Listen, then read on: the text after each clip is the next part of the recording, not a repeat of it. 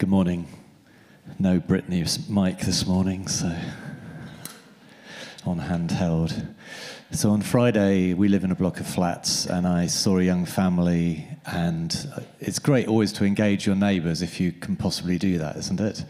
I think as Christians, we should always be reaching out. And so I chatted with the family, and the young mother then I was going back up the stairs. She came up, and I said, they had a little 3-year-old daughter. I said, I feel so intensely for families with children in Ukraine. That's makes it even worse, I think. And she stopped and she said, I am Ukrainian, right? My daughter is half Ukrainian. And I said how I'd been able to go. I'd been privileged to go, as Graham has, to Kyiv to meet Andrei and the team there. I'd been to Preluki through that link, which is to the east of Ukraine, about 100 miles. And previously I'd been to Odessa. And that's, I'd been WhatsApping with Andrei just a few times, not a lot.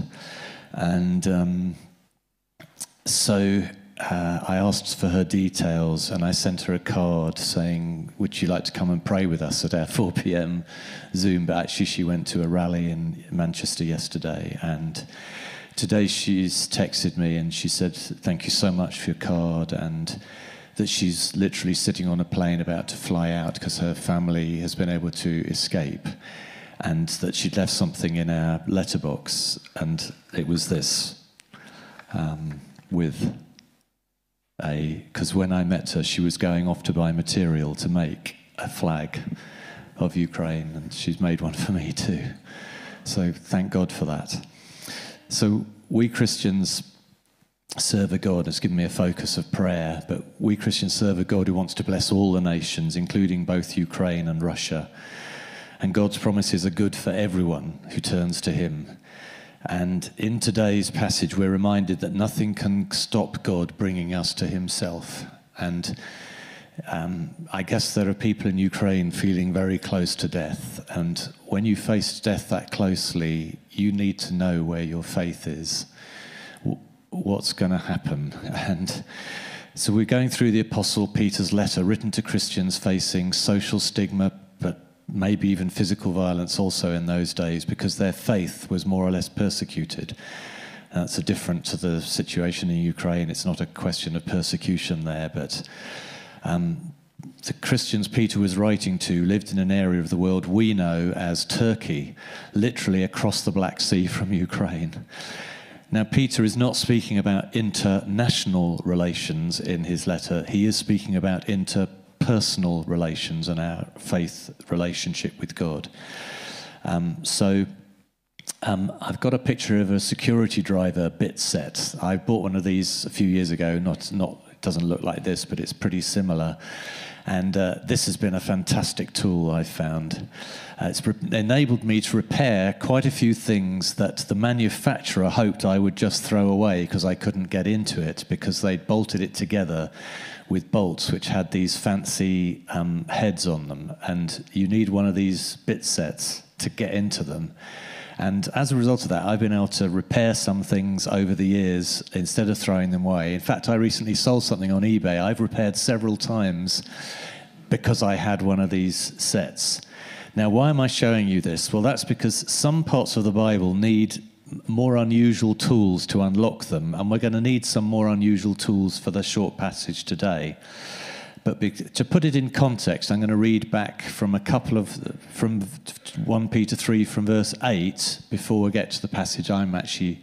If you want to go back a couple of weeks, you can hear Dan and Ellie really helpfully opening up the passages, the first bit of this passage we're reading, and then we'll focus down on the passage we have. So, verse 8 of 1 Peter 3, finally, all of you, be like-minded, be sympathetic, love one another, be compassionate and humble.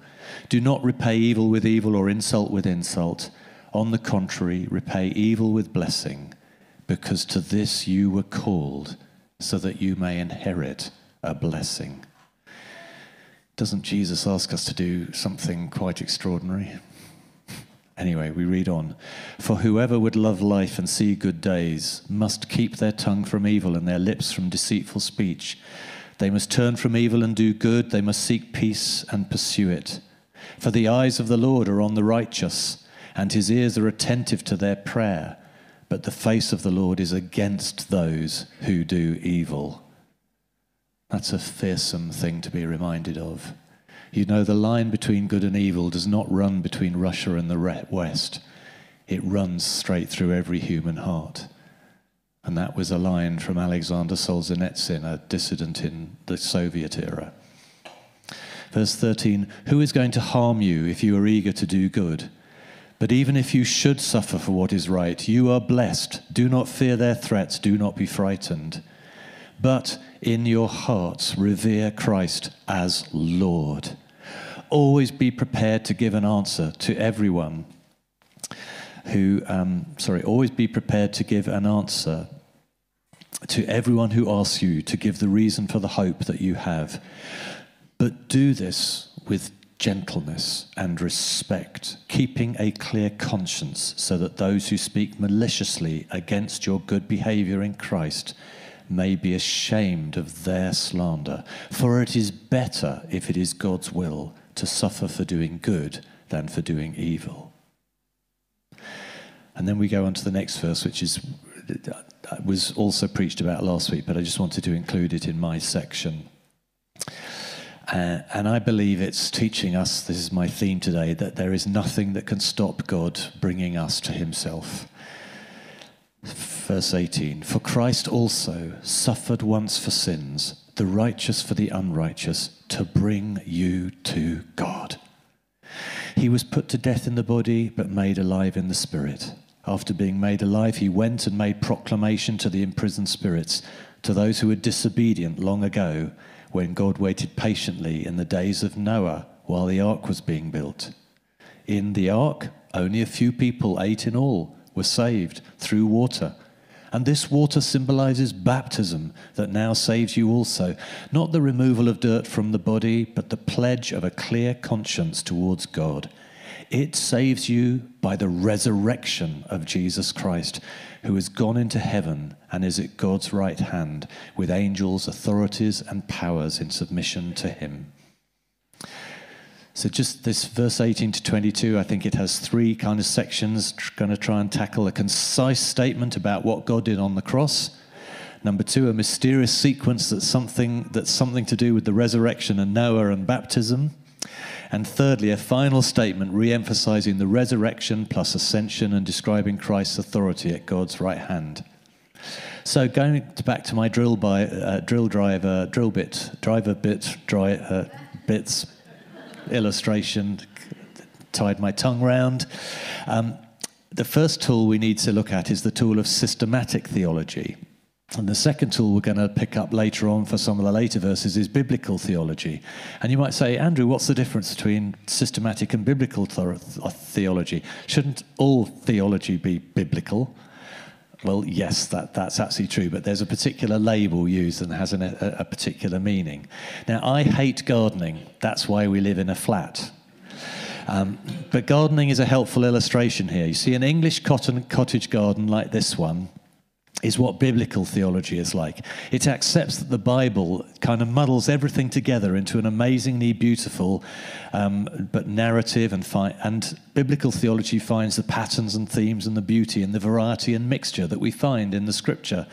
Because if you ever noticed, sometimes I wish the Bible was like an encyclopedia, and I could look it up, leaf through to S about sin, back to J for Jesus, but back to F for the future, what's going to happen, to P for promises. Wouldn't you like it if the Bible was organized like that? A bit like the back of the Gideon Bible, they have little things a bit like that.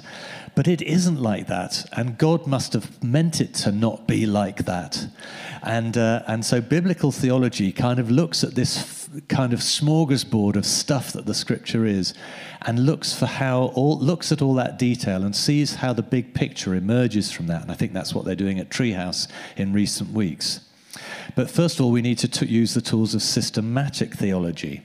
And you see, systematic theology, whereas biblical theology synthesizes all the details into a whole, systematic theology works by analyzing the big picture to categorize all the parts. So to return to the gardening analogy, if biblical theology is like the English cottage garden, systematic theology is like the plant nursery, right? You know, all the conifers together, all the heathers, all the pelargoniums, all the, you know, the ferns, all the succulents, they're all grouped together. And in a sense, the work of this systematic theology is to take the Bible and, as it were, if you had a paper copy, and I don't because I'm on iPad, and then it kind of snips up all the verses in the Bible and then pigeonholes them. When I was a student, I had a Christmas job once working for the post office as a postie, and in those days you actually did local sorting. I mean, maybe they still do. We had a big rack of pigeonholes, and the first job when we got there at 5 a.m. or whatever was to sort everything into the boxes. I can't remember if it was I think it was a box for each street, and then you sorted your streets. And it's a bit like that with systematic theology. You're snipping up all the different verses in the Bible, and then you say all the ones about Jesus we pop in that pigeonhole, all the ones about the Holy Spirit in that pigeonhole, etc. You get the feel, yeah? So it helps us to analyze all these different dimensions. So when we read 1 Peter 3:18, if you've read, it's the next slide, if you've read the Bible quite a lot, your mind will start racing along all other kinds of verses you've read about what Jesus was doing on the cross.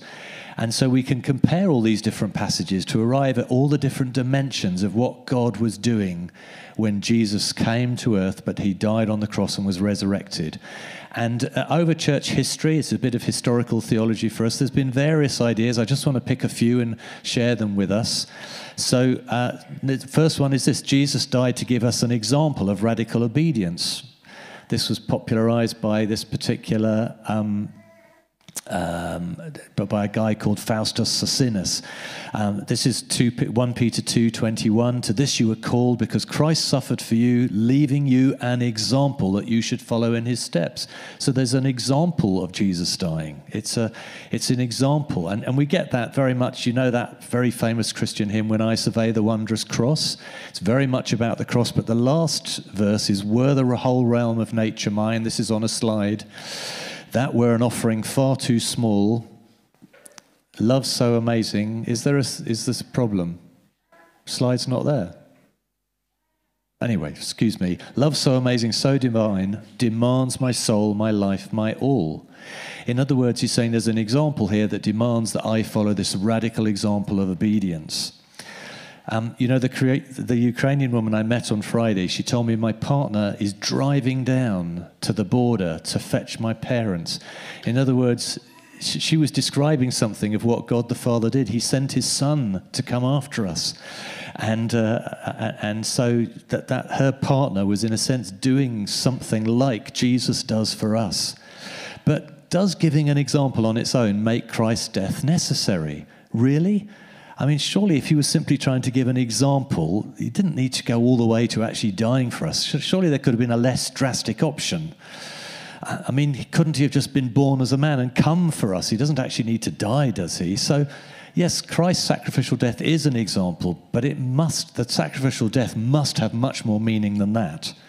So here's another theory that was advanced by a guy called Peter Abelard, that Jesus died to demonstrate to us how much God loves us. And you find this in Romans 5:6-8. You see, Paul writes, the Apostle Paul, at just the right time when we were still powerless, Christ died for the ungodly. Very rarely will anyone die for a righteous person, though for a good person someone might possibly dare to die. But God demonstrates his own love for us in this, right? God demonstrates his own love for us in this. While we were still sinners, Christ died for us. Yes, Christ's death shows us how much he loves us.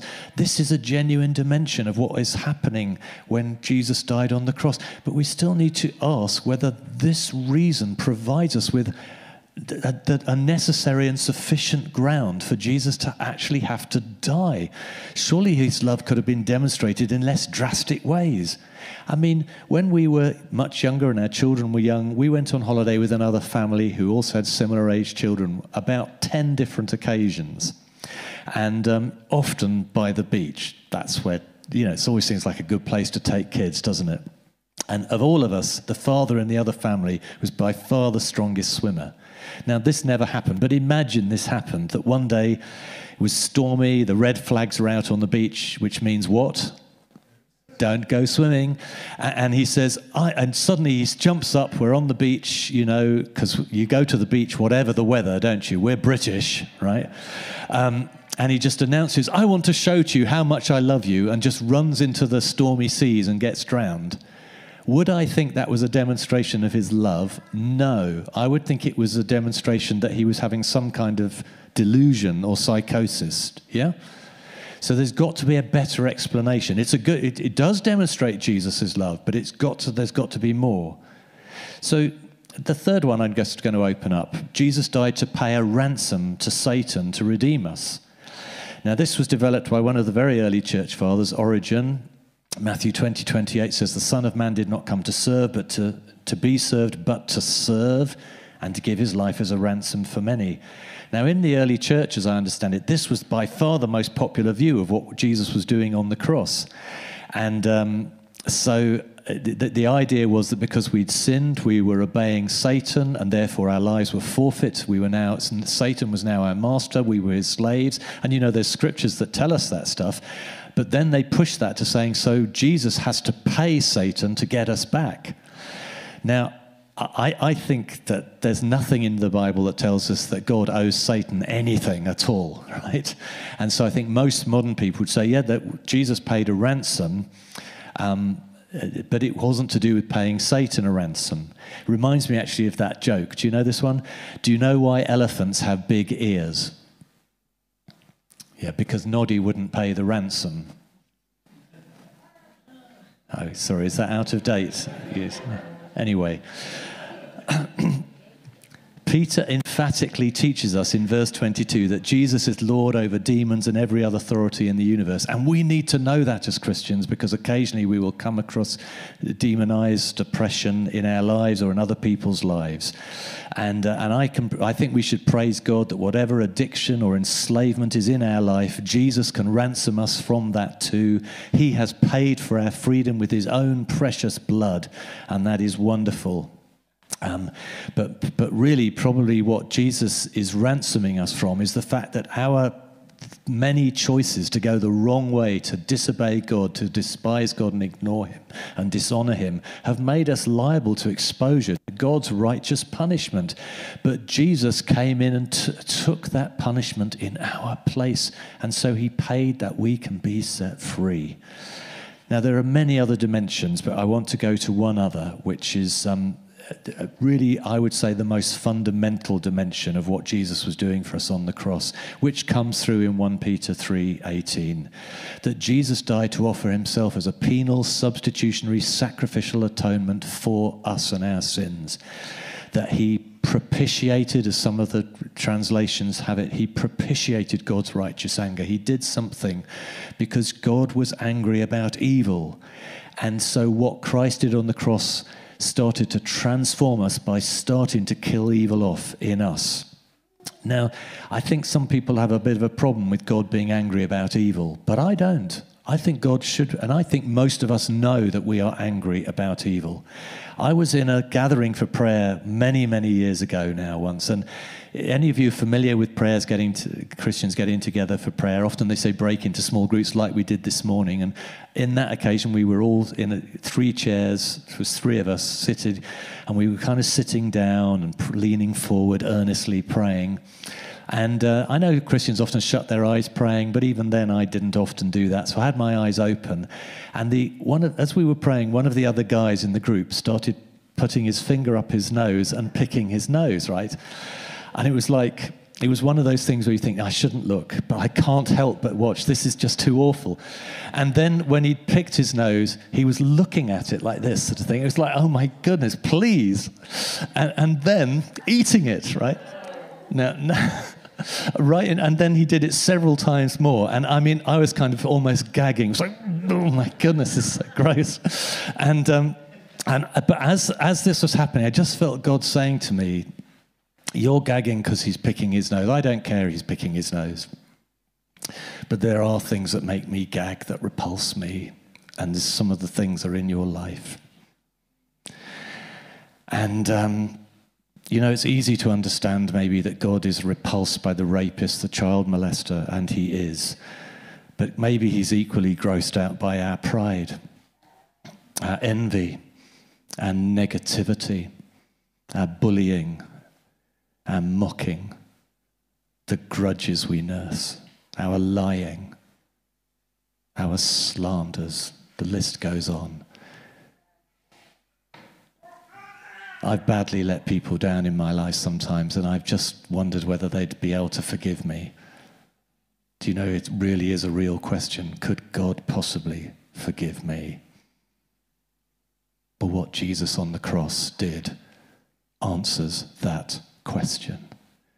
2 Corinthians 5:21 in the New Living Translation. For God made Christ, who never sinned, to be the offering for our sin, that we could be made right with God through Christ. Hallelujah. He died to bring us to God, to bring us to the one that ultimately, we might not realize it often, but truly we have utterly offended and grossed out. And Christ is our advocate to bring us to the Father, who does love us, but who does not love our sin. This offering for sin can be called a propitiation. We could never have done this for ourselves, so Jesus did it for us. Hebrews 2:14-18. Since therefore the children, that's us, share in flesh and blood, Christ himself likewise partook of the same things, that through death he might destroy the one who has the power of death, that is the devil, and deliver all those who through fear of death were subject to lifelong slavery. Verse 17, therefore he had to be made like his brothers in every respect. This is the incarnation, Jesus taking on humanity, so that he might become a merciful and faithful high priest in the service of God, to make propitiation for the sins of the people. For because he himself has suffered when tempted, he is able to help those who are being tempted. Oh, thank you, Jesus.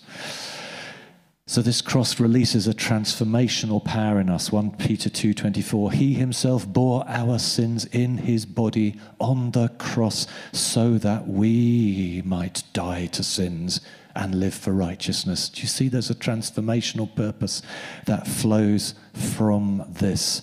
And Paul speaks about this in Titus. Let's skip that slide. So taking these many others in together, let me try and put something as a statement here. Jesus died in our place as a penal substitute.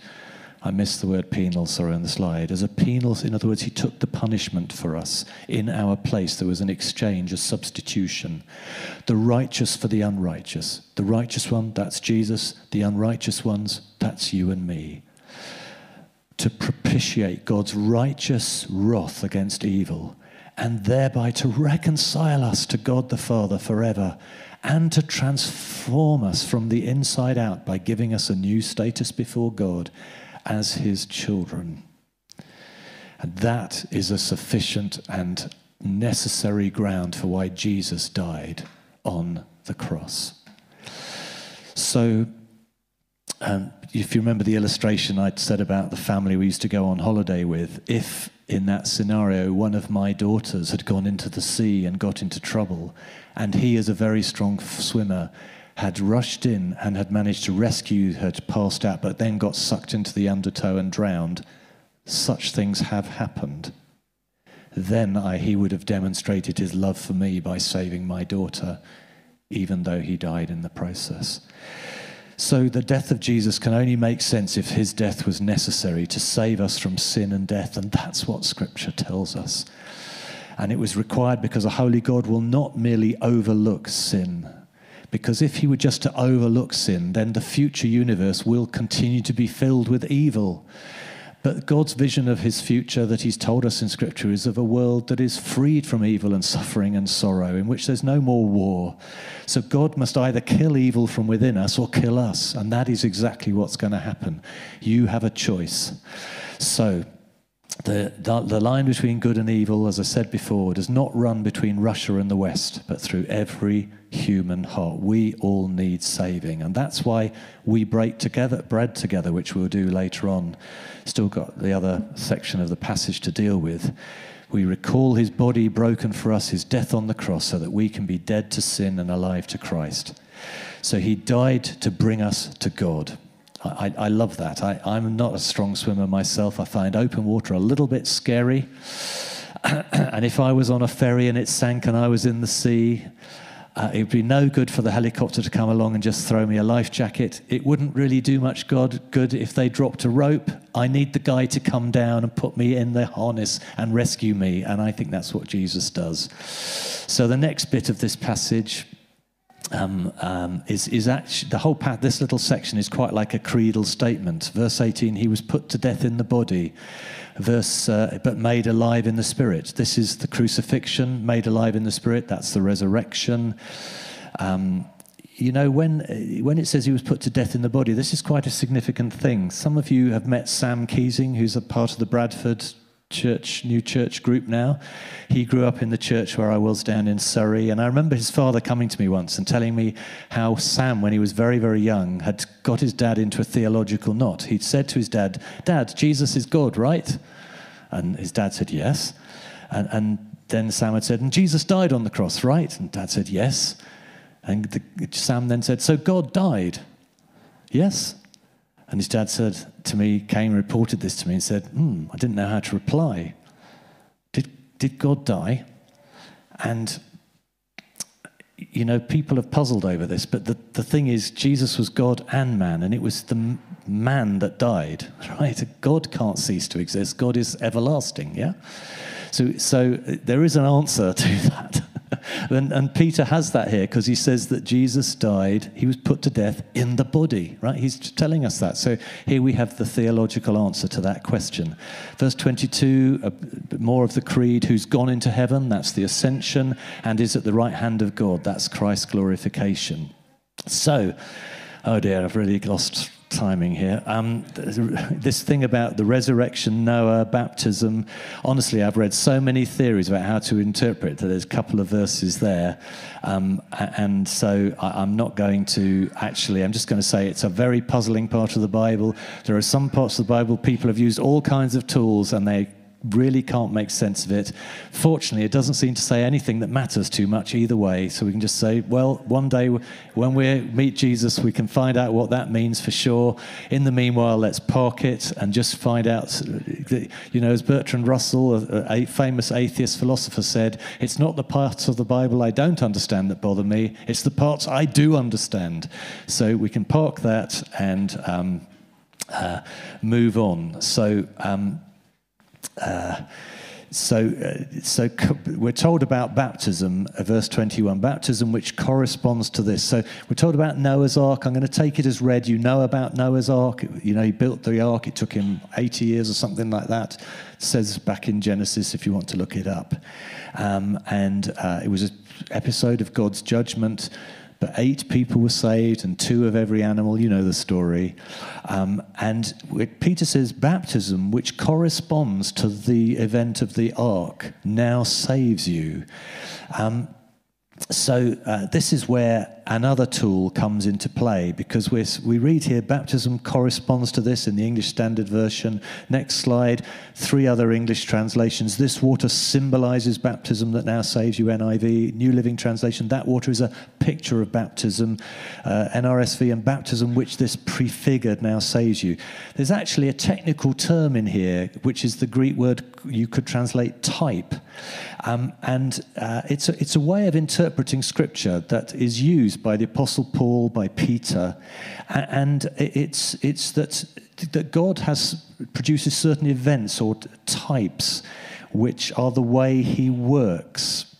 So it's to so like the event of Noah's Ark was an actual event. And then there are other events that follow that same pattern. And Peter is saying baptism is like that. So the pattern is salvation through water. because God is in control of events, and therefore he could make that event happen and use it as an event to teach us. Okay, so when we read about that, we begin to realize, oh yes, there is a bit of a pattern, because not only does the ark, did Noah and his family get saved through water, but then the Red Sea, they were taken through water. The Israelites are taken through the sea, the River Jordan. Do you remember these different stories? And now we have baptism. This is a repeating pattern which biblical theology helps us to identify. And it's not, of course, when we baptize people that the water saves them. We don't pray over the water. Peter is very clear in verse 21 that it's not the water that saves us, but it's through the power of the resurrection of Jesus that baptism is so powerful. So Peter wants us to realize that baptism is following the pattern God has set, a pattern of salvation through water.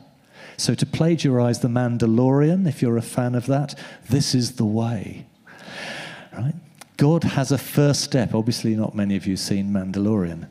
It's just a Star Wars spin-off thing. Anyway, so God has a step of obedience for all of us, and he invites us to get baptized. And so I want to encourage you, if you have faith in Jesus, he wants you to get baptized. And it's such a simple step to take. Why would you not take that step? I encourage you to take that step. Charles Haddon Spurgeon was a Christian converted in the 19th century. He started a church in London and grew it to 5,000, more than 5,000 people in attendance. So God was really with him. And he wrote about his baptism in the River Lark in 1850. I felt as if heaven and earth and hell might gaze upon me, for I was not ashamed there and then to own myself a follower of the Lamb. My timidity was washed away. It floated down the river into the sea and must have been devoured by the fishes, for I have never felt anything of the kind since. Baptism loosed my tongue, and from that day it has never been quiet.